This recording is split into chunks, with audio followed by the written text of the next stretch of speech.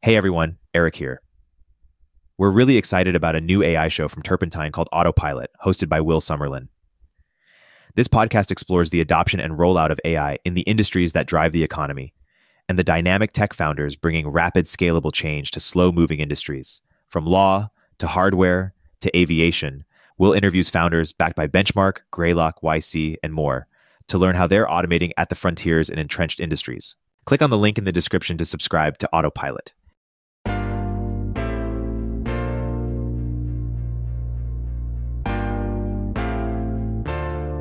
Welcome to Turpentine VC, a podcast where we discuss the art and science of building successful venture firms, investor to investor. I'm your host, Eric Tornberg, an entrepreneur, investor, and co-founder of Village Global, OnDeck, and Turpentine. Why another VC podcast? Of course, there's already a lot of coverage of who the top VCs are and how much money they're betting on different companies and industries. But I realized there's very little on how VCs actually build their businesses and their firms, including fund strategy, how they manage the nuts and bolts of governance structures, how they think about generational transition, things that I talk about with investor friends behind closed doors. So what does it take to build an exceptional venture firm? And will the great VC firms of tomorrow look very different from the great ones today? If you're interested in these questions and want to get an inside look at how the VC world works, then this show is for you. On this show, I talk with founders and managing partners of top firms like Sequoia, A16Z, Benchmark, Founders Fund, Kleiner, Thrive, GC, and more. But for our very first episode, I'm thrilled to share my conversation with one of the most influential and powerful investors of the last decade, Ben Horowitz, co-founder of A16Z. Of course, Ben needs no introduction, but as a refresher, Ben was a product manager at Netscape, where he met Mark Andreessen. Later, they co-founded Opsware, which was acquired by Hewlett-Packard, and then they co-founded the venture firm Andreessen Horowitz in 2009. Since then, the firm has grown to hundreds of employees, many billions of dollars under management, offices around the world, and has often rewritten the playbook of how a venture capital firm is supposed to look and act. Fun fact, we recorded this interview at their original office in Menlo Park. While A16Z gets plenty of coverage in tech media, it's rare for Ben to share directly how he thinks about the business of building A16Z and where the firm and future are going. We discuss why Ben considers Paul Graham's Y Combinator's A16Z's closest analog spiritually, why they're so big relative to other firms like Benchmark and USV, who their competition is, spreadsheet VCs versus people first VCs, software as a creative art form, their AI strategy, the next phase of crypto, how they think about LPs, wartime VCs versus peacetime VCs, and more. If you like what you hear, do subscribe and leave us a review. Otherwise, let's get into my conversation with Ben Horowitz. Ben, thank you for being the first inaugural guest on this podcast. Yeah, no, happy to be here. Thank you. Ben, we're just talking off camera. There's some firms that are great for 10 years and then struggle. There's some firms that are great for 30 years, multi-decades. What separates the firms who can do that and what enables them to be great? Yeah, I think it's a combination of kind of the lasting parts like the culture and then the parts that change like the leadership. And so I think that, if you just have a couple of smart investors, but no culture to speak of, then you're probably not going to do a great generational handoff. And, that's for like 10 years. 10 years is a pretty good run for investors, like maybe you stretch that out. Then, if you can transition it, like, Sequoia transitioned it from Don Valentine to, Mike Moritz and Doug Leone and Jim Getz, and that worked. That transition worked well, so they were able to kind of take the original culture and build on it and kind of grow it. 20 years for the original guys, 20 years for the successors, and that kind of thing. So that goes pretty well. You guys are no spring chickens. Almost 15 years. Yeah. How do you think about it for your firm? Yeah, so we're a little different in that we are organized in such a way where it's not like Mark and I can have like very significant contributions without picking the investments because, we have, I would just say, more scale and more job functions at Andreessen Horowitz because we're kind of a product first and then a team of investors second, whereas every other firm I think is the opposite. Product meaning the product to entrepreneurs. So like what are we offering is where we start. And then the team of investors is kind of goes with that, as opposed to we're a team of investors and then like we'll figure out what our product is as we go.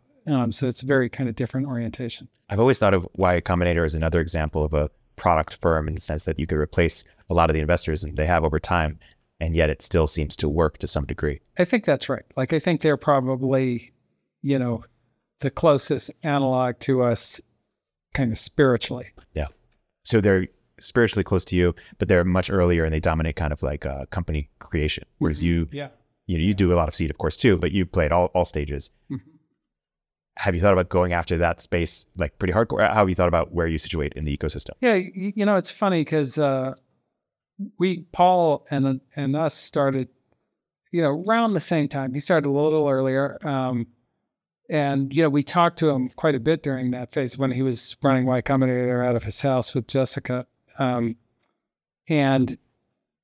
I have to say, we never really thought about kind of being Y Combinator. And I think, a lot of it has to do, my philosophy of business is you have to start with, okay, what can you contribute that's going to be important in the world that nobody can do better than you? And, for us, a big thing that we had done is we had scaled companies, built them to very large size. That wasn't really kind of Paul's experience, but he had thought super deeply about like the very initial kind of part of it. So I think that was the right thing for him to do, and we did the right thing for us to do.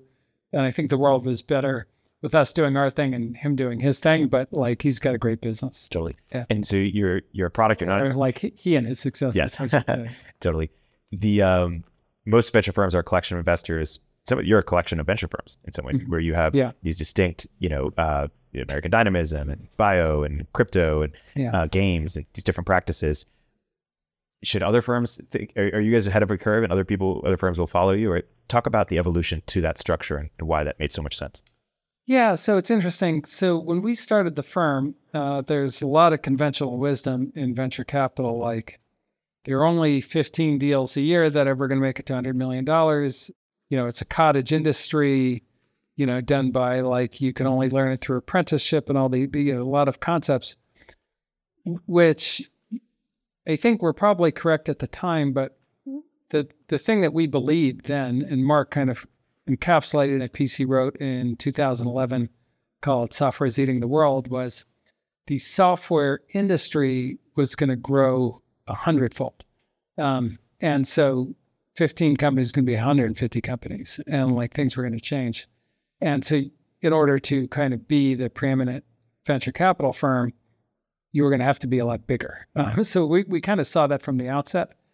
And so we set ourselves up to be able to kind of organize, reorganize, evolve. And if you look at the firm now, what it is it's a collection of the original Andreessen Horowitz, where every market has a platform that's appropriate to that market and an investing team that is focused on that market. And I think that that's the future of venture capital. Like when we think about who's really an interesting competitor, it's the pure crypto firm, the pure games firm, the pure AI firm, more than the generalist firm that's trying to cover all of that with the old structure. I think that's going to be harder for them. Speaking of the future of venture, will venture firms consider going public, or should they consider like a YC or like you guys, or firms that achieve such level of scale? Yeah, so there's a real interesting alignment problem with going public if you're a venture capital firm, and it's as follows. So if you look at Apollo or Blackstone or any of these guys, private equity companies that have gone public, the public markets value them on their fee stream much more than on their investment returns. Yeah. I think that's a safer, kind of alignment between the investors and the firms in private equity than it is in venture capital. I think in venture capital that can get super dangerous, because even at 100x what it used to be, the entire venture capital market is not that big, and is like the amount of capital versus the amount of great ideas. Like we already have more capital than great ideas, and as we saw, I think with both SoftBank and Tiger Global, if you try to change that demand supply imbalance, you just end up creating a mess. And so if you were public, you'd have a strong incentive to create a mess. Well, so they went big and created a mess, but you guys went as big in some ways, right? Your volume was very high. Your funds raised is very high. You went big in a much better way. Would you dispute that? We didn't go $100 billion big. And then I think Tiger was raising $12 billion a year. So they were bigger than us, just technically. So yeah, look, we've scaled to basically size our funds to the market opportunity. So the way we look at it is, like, in a 2 to 3 year time frame, how many great deals will we see in a category, and then try to size the fund to basically cover that time period is kind of roughly how we do it.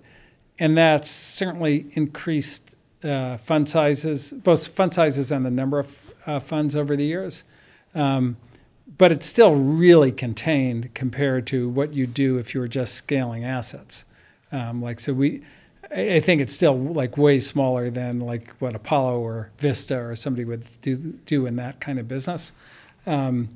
So I think that misalignment is pretty tricky for venture capital to overcome. Like, I haven't figured out a way where you would overcome that yet. Right. So a firm that stayed diligent, like a USV, or diligent on fund size, a benchmark, or kind of stays at 500 or 250 respectively. Yeah. They believe that they can get better multiples on that, much smaller fund size. What do you believe that they don't believe, that in terms of justify why go so much bigger? Yes, I think the market's just gotten bigger. So I think the way to think about it is, if you believe the market was fixed at 15 companies, then that's the exact right strategy. Right. And, we don't believe that. And I think that, I'm not allowed to talk about our fund returns because we're an RIA. But, if you look at our funds, I think our larger funds have at times way outperformed our smaller funds. And that's just kind of a function of, look, if there were 15 companies and now there's 150, then if you had a $400 million fund, then maybe you need a $4 billion fund, and to do the same deals. To win, if you win the same percentage of them. Yeah. That's just a simple math. And I think that there are different beliefs. I think Benchmark believes what they believe. We believe what we believe. And again, our mission isn't necessarily fund turns, right? We have a mission to kind of help the best entrepreneurs in the world build the best companies that they can. And so, we generally come at the whole structure of what we do from that perspective. I think also, we could all get much higher salaries if we didn't organize the firm the way we did. But, our mission isn't to maximize the number of money per partner. Our mission is to kind of be the resource for building great technology companies. So it's just a different point of view. And so how do you recruit such amazing partners if at other firms, because they don't have these resources, maybe they can get higher salaries, or there's certain perks of being at one of those firms? How do you think about recruiting the best talent at Andreessen? Yeah, well, I think that people here, it's actually helpful that we kind of pay lower salaries, to me, because we get people who are on mission. You're aligned. There's a lot that goes into that. For example, there's this kind of thing in venture capital that a lot of venture capitalists will say, well, spend all your time with your winners. We don't believe in that at all. Now, if you look at a spreadsheet, that's the exact right thing, right? Because the whatever 3 winners are going to produce all the returns. But the way we look at it is, one, we're not so confident that we know who the winners are for a long time. Yeah. The other thing is that, we kind of have the philosophy is, look, we knew the job was dangerous when we took it. If you're gonna take us as your partner, we're gonna be there till the bitter end. And that's, having been very close to the bitter end myself from time to time, you really do need kind of support, or at least somebody to talk to when you're in that situation. And because just from a competitive standpoint, our whole idea is that we sell on reputation. Yep. That's fundamentally important to our competitive advantage, is to have the best reputation. So all those things kind of cause us to behave differently. And if you're not into that, if you're into the spreadsheet view of venture capital, then like you would hate that idea. Totally. So it actually works for us in that sense. And because you've spent the last decade plus building this brand reputation, there's lots of other things that you could do. You can get into things beyond venture, right? Different some firms get into sort of more public investing, get into wealth management. They get into other products that serve kind of adjacent customers or serve their customers in adjacent ways. How do you think about what makes sense to get into versus what doesn't make sense to get into, given that your brand enables these opportunities? Yeah. So the way to think about like what we've done so far and what we'll do in the future is the customer is the founder for us. So we start with the founder, and the initial promise is, we're going to help you raise money. We're going to help you develop into a CEO. We're going to build you a network that's as good as Bob Iger's. We're going to help you, train you into the job. And we're going to support you in every way that we can, through our financial network to help you kind of build this company.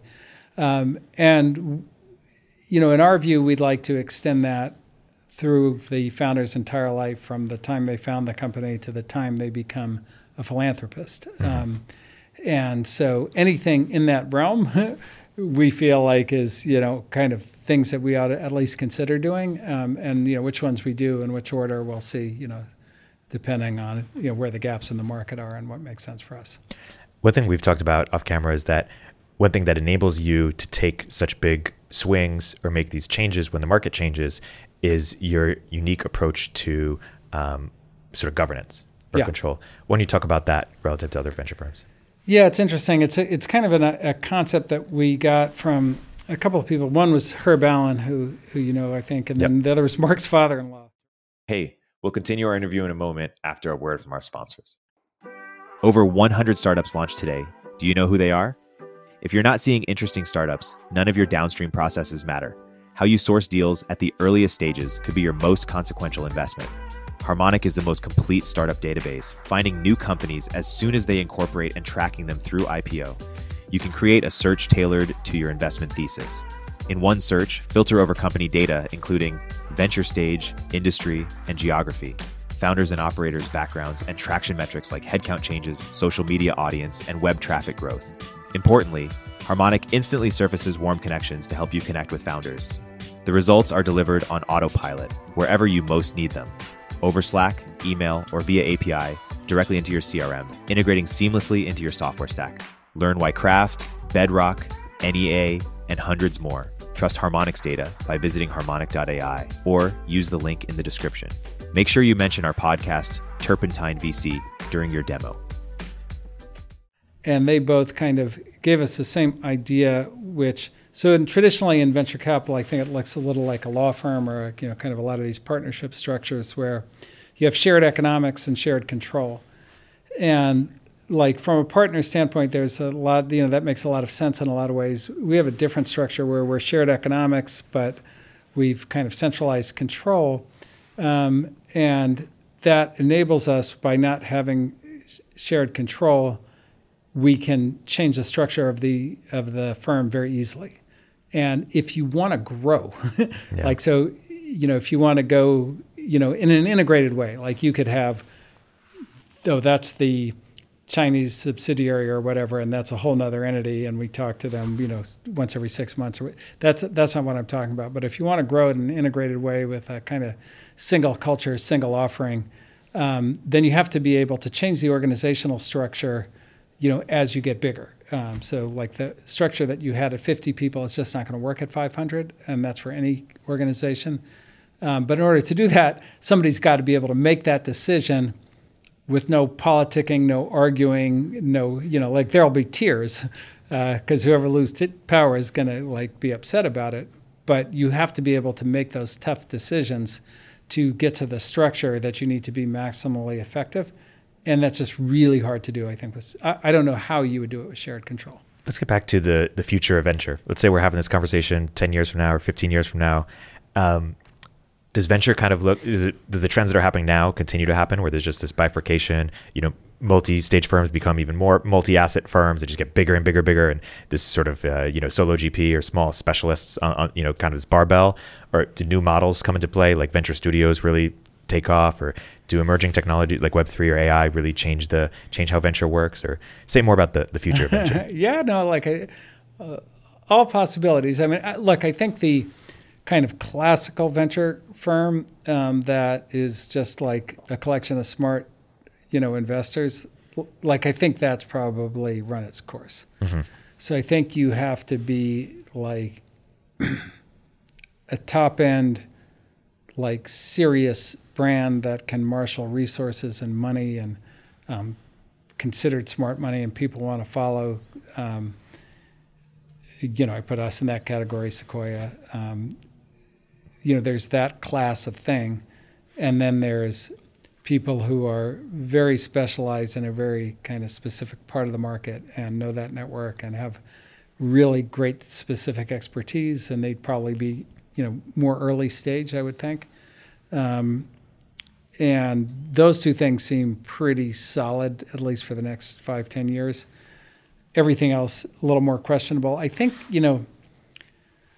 with the studio model, the to me, the big problem with that historically, and I think Bill Gross was probably the greatest practitioner of that historically, is that it's not an idea; it's an idea maze. Yeah. And so, and it's very hard to run through the idea maze if it's not your idea. And so, I think that tends to be problematic. That's it's a little bit of a design for the head of the studio's lifestyle and kind of capabilities as opposed to what's going to make a great company. And so I don't know that that's ever going to work. And I thought Paul's genius was the ideas weren't his. Yeah.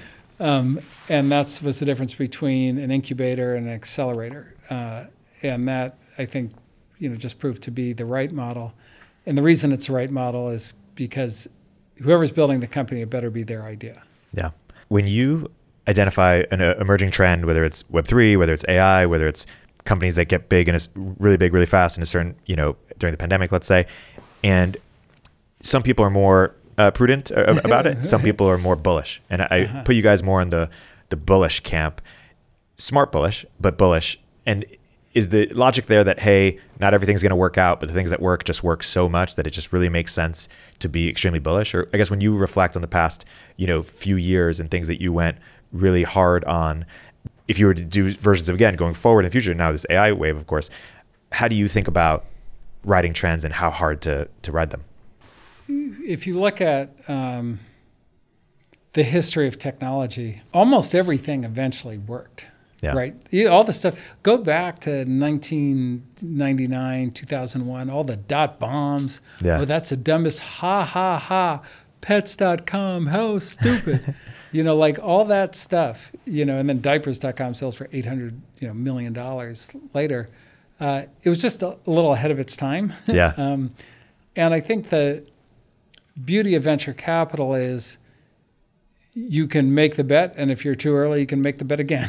So, for example, if the clean energy if the clean energy craze happened again, if you guys were around during that time, do you think you would have bet big there and just said, "Hey, we're 10 years earlier"? Well, that one is a little different in that was like a politically motivated market, right, which is a different kind of a thing. I mean, I think so. We're big believers in software, and if there's like a massive software breakthrough that has new applications or new models or these kinds of things, and we'd certainly be all on that. Anything like AI or crypto or what's going on in games, we'd bet that every time. I think climate was a little different. It wasn't software; it was material sciences, which has a different market dynamic.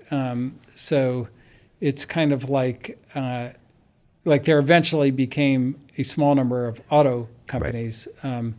There never eventually became a small number of software companies, despite what Larry Ellison and all those guys said, that there were only going to be 3 software companies and all that thing. Because it's kind of it'd be like there's only going to be 3 novelists. Yeah. It's a creative art form. It's got a very big design space. And so, we think if there is like a big change in how you can write software, which AI is probably the biggest change we've ever had, that's going to produce things. And we bet that all day, all the time, every day. And I think that's also the kind of value of being able to evolve the firm is, people who knew smartphone network effects may not be the ones who really get AI, may not be the ones who really get crypto, et cetera. I know Mark is spending a bunch of time in AI right now. Yeah. Talk about the AI strategy or how you're approaching AI in terms of there's both how you think about it from an investing perspective, but also does it change things at the firm more broadly? Yeah, well, it does change things at the firm broadly. From an investing perspective, it's kind of like, oh my God, we have non-deterministic computing. Holy cow. It's a whole, every problem we couldn't solve with deterministic computing is now for grabs. Yeah. And that's we've never seen anything like that. So from a firm perspective, I think, we end up needing, different expertise. We need kind of access to different networks. We need kind of different kind of help for entrepreneurs. It's amazing. So many of the AI entrepreneurs are actually, they're not even engineers, they're like researchers. Yeah. So this is a totally different type of cat to be starting a company. And what do they need to succeed and that kind of thing. So it's a very big tidal wave kind of running through the firm and running through the industry. But we couldn't be more excited about it. I mean, the other thing is we're in this phase where it's such a profound change that anything you do will work, at least for a while. Yeah. And so it's kind of hard to pass on any deal in that way. So it's exciting. Well, and that was true also of Web3 for a moment. When you think about Web3, do you think, hey, it's just in a momentary lull, partly sponsored by markets and developer activity is higher than ever? Or I've been struck just by how far ahead AI is of Web3 just on terms of use cases and products, and yet I've been ignoring AI up until the last year or so, and I was spending more time on Web3. What did was the financialization distraction, or I guess reflect on that a little bit, or what's your perspective on that? Yeah, so there's a few things. So one is AI happened overnight. This AI model started in 1943. So it was a long time coming, and but it was out of the zeitgeist. Working really well. I think with crypto, it started in earnest in 2008. That was the 1943 moment. Yep. So it's a lot younger than AI. And I think, in fact, and there have been kind of a variety of use cases. Some of them have been, so there's this, what we call Web3, and, a new way to build networks that's fair and not doesn't tend towards these very dangerous monopolies that control all information and all these kinds of things. But there's also kind of because you can create money, there's a casino aspect, which needs regulation, and we've been kind of working with the U.S. government to try and get the correct regulation. And so, in its current state, I would say there's two things. One is we need performance to improve a lot, and kind of gas fees to lower and performance to improve, so usability can improve and that kind of thing. And that we're really on the verge of. I mean, I think we're going to see 100x improvement of the kind of base infrastructure in the next year. So that's awesome. The other thing, though, is the kind of regulatory regime and what's possible and can we get clarity and so forth.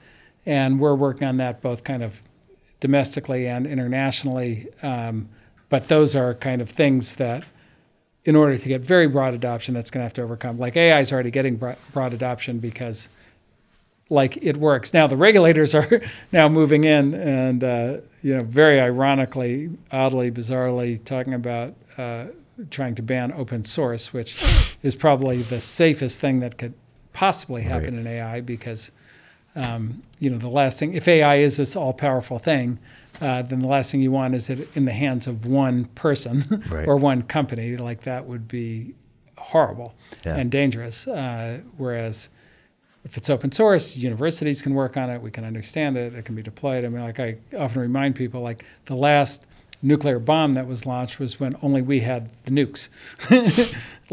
That's a dangerous world with one person having the nukes. And now everyone has nukes, or a bunch of people have nukes, and we haven't had. We haven't had any nuclear activity, and there's a very very specific reason for that, because everybody's got nukes and nobody wants to get nuked. And I think that AI is, to the extent that AI is a super weapon, that will also be true there. And so if you believe that, then I think what you want is open source. And I think if you want regulatory capture or monopoly for yourself, you want to shut that down. You mentioned earlier that you consider your peers as the best kind of specialist firms, and you compete with those firms. Do you also see your peers or competitors, firms, other multi-asset firms that are not even in venture? Like as you get bigger and bigger AUM, are there firms that you see yourself as veering into their space or? No. So it's funny because I've spent some time with both kind of the folks at BlackRock and at Apollo, just trying to understand their structure and why they're public and these kinds of things. And I would say they are culturally, philosophically, operationally the opposite of us. So they're very, very price focused. Yeah. They're optimizers. They're, efficiency experts. We don't care about any of that. What we care about is is it a real breakthrough, and how big can we help make it? Can it win the market? Those are the things that drive us. So there's nothing about what they do that would make them good at what we do, and there's nothing about what we do that would make us good at what they do. So I think, we'll never get into that realm. Yeah. And when people focus so much on returns, it's important to think about just the LP product. My understanding of the SoftBank thesis was that this is a place that an LP could plow a ton of capital and get some consistent, return. And there's not that many places where you could just plow all that capital into one place and get that kind of diversification. Yeah. Is that how you think? How do you think about the LP product that you're offering? We think about LPs differently. So we think about LPs, or the way we like to think about them is the same way a company would think about its VC. So so we're not building a product for them. We're building a product for founders. Right. And, they can invest in that product. And then there's a couple of things we think about there. One is we want to have the kind of investors that we want to be in business with for a very long time. So we choose them very carefully. And two, we want to treat them like investors. Yeah. And I think, sometimes venture capitalists make the mistake of not doing that, which, what does that mean? It means, you shouldn't have them invest if you don't respect their opinion, aren't interested in what they have to say, don't want to keep them up to date on what you're doing. Then you're not treating them like investors if you don't do that. And I think what we're going to find out in this kind of particular interest rate change environment is that the VCs who didn't treat their LPs like investors are going to be in for what that means in bad times. Does macro inform your firm strategy? Or no. I think we got to be very careful about that. In fact, so one, macro, in our view, is highly unpredictable. Right. So that's the first thing.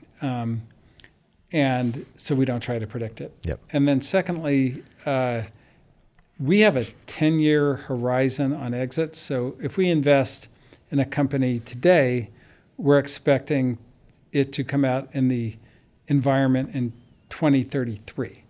And so in 2033, the idea that we could predict that macroeconomic environment is pretty absurd to me. Yeah. Even to talk about it sounds weird.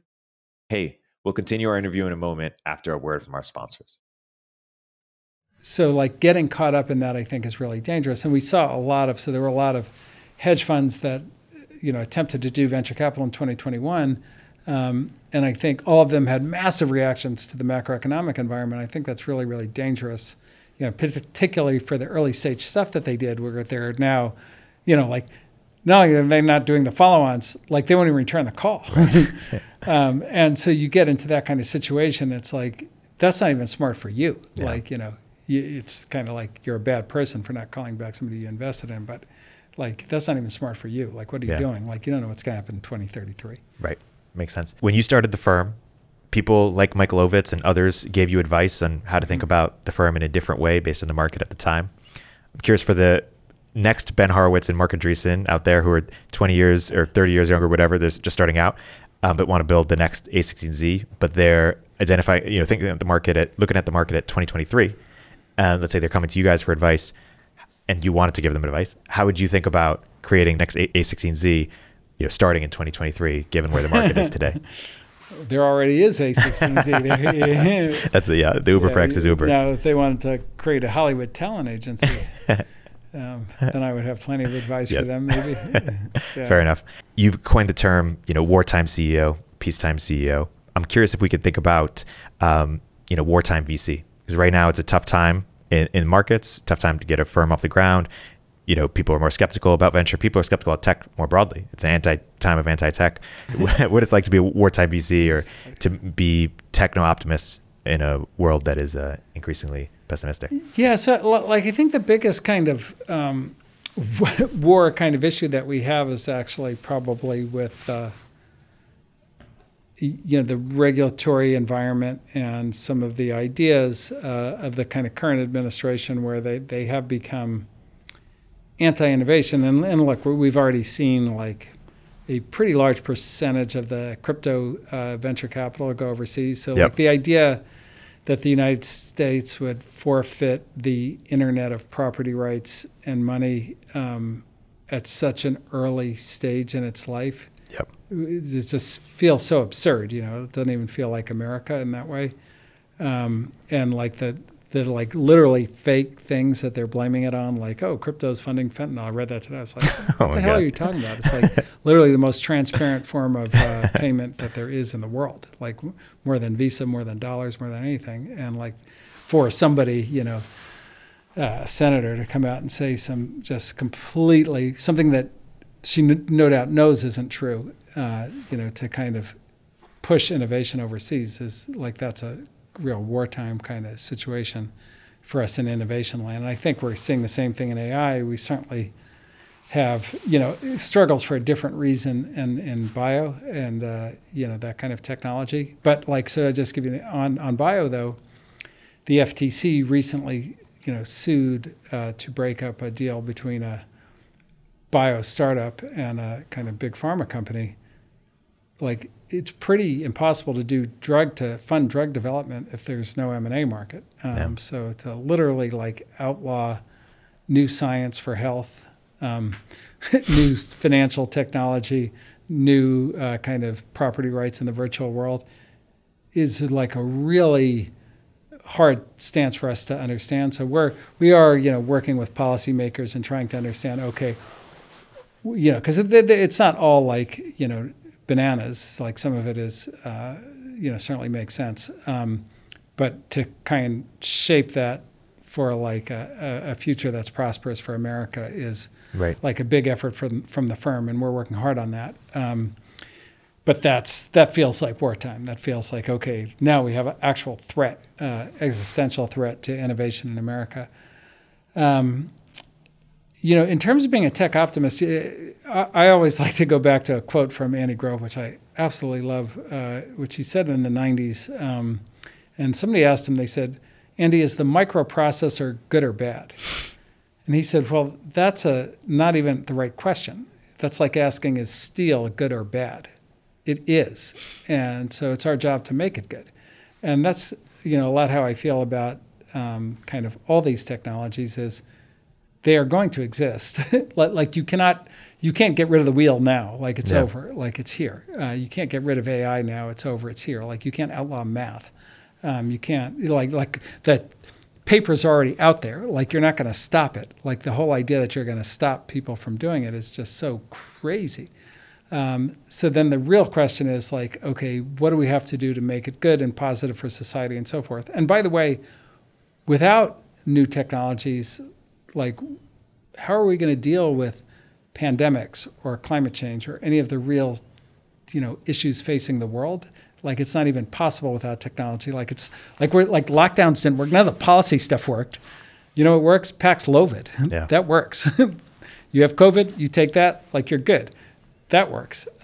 So we need technological solutions to these very, very daunting problems that we have with a more and more populous Earth and all these kinds of things. So that's how we remained optimistic. Yeah, and maybe gearing towards closing here. So as I mentioned to you, you guys have been very helpful to us. We're seeking to create this new kind of tech media company. It's more driven by insiders. It has more of a pro-tech approach. What advice would you have for us, or when you look at the kind of media ecosystem, what more do you want to see? Yeah, well, I think you're on like a really good track, which is, what I want to see is, okay, I'm a young person and I want to understand where the world is going and what's happening and how I can get involved and make my contribution. What do I need to know? And I think that's, like, how does AI work? What is this new computational model of the universe? How can I learn about it? How can I kind of push things forward? Which is like largely absent, I would say. I mean, I think you're walking into a vacuum is the good news. But that when I was a kid, there used to be like Dr. Dobbs, and Wired Magazine was that way for a long time. But, now it's just like these weird politically charged,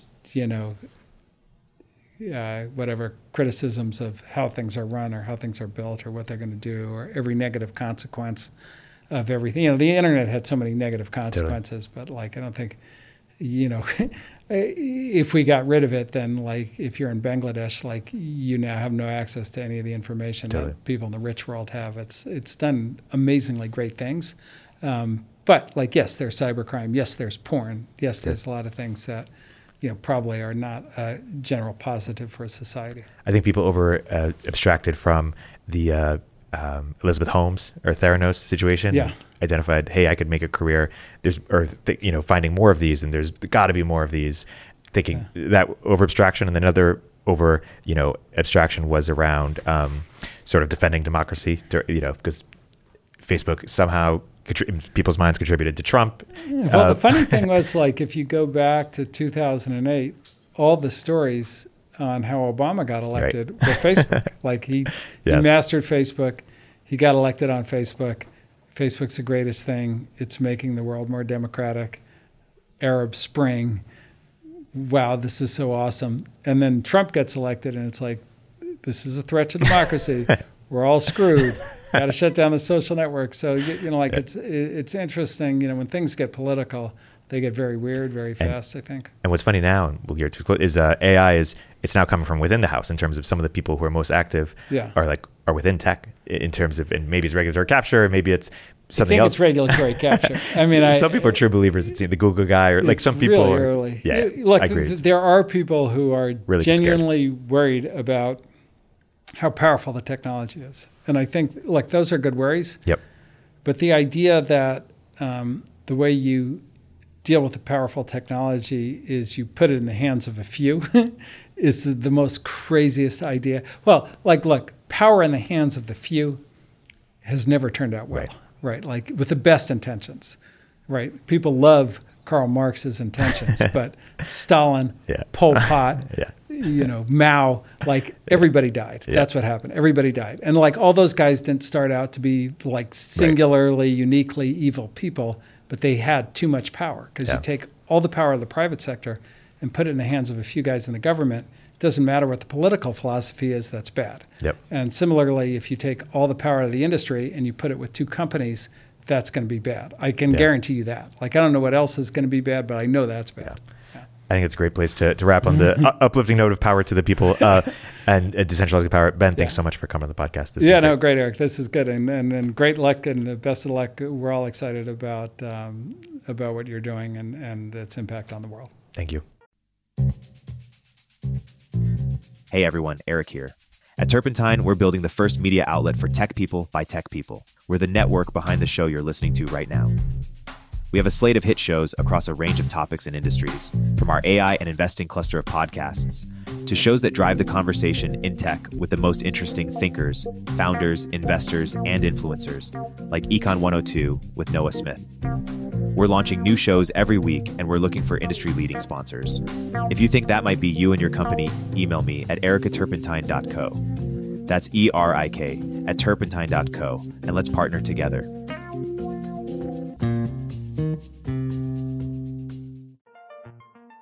Turpentine VC is a podcast from Turpentine, the network behind Moment of Zen and Econ 102. If you liked the episode, please leave a review in the Apple Store or rate us on Spotify.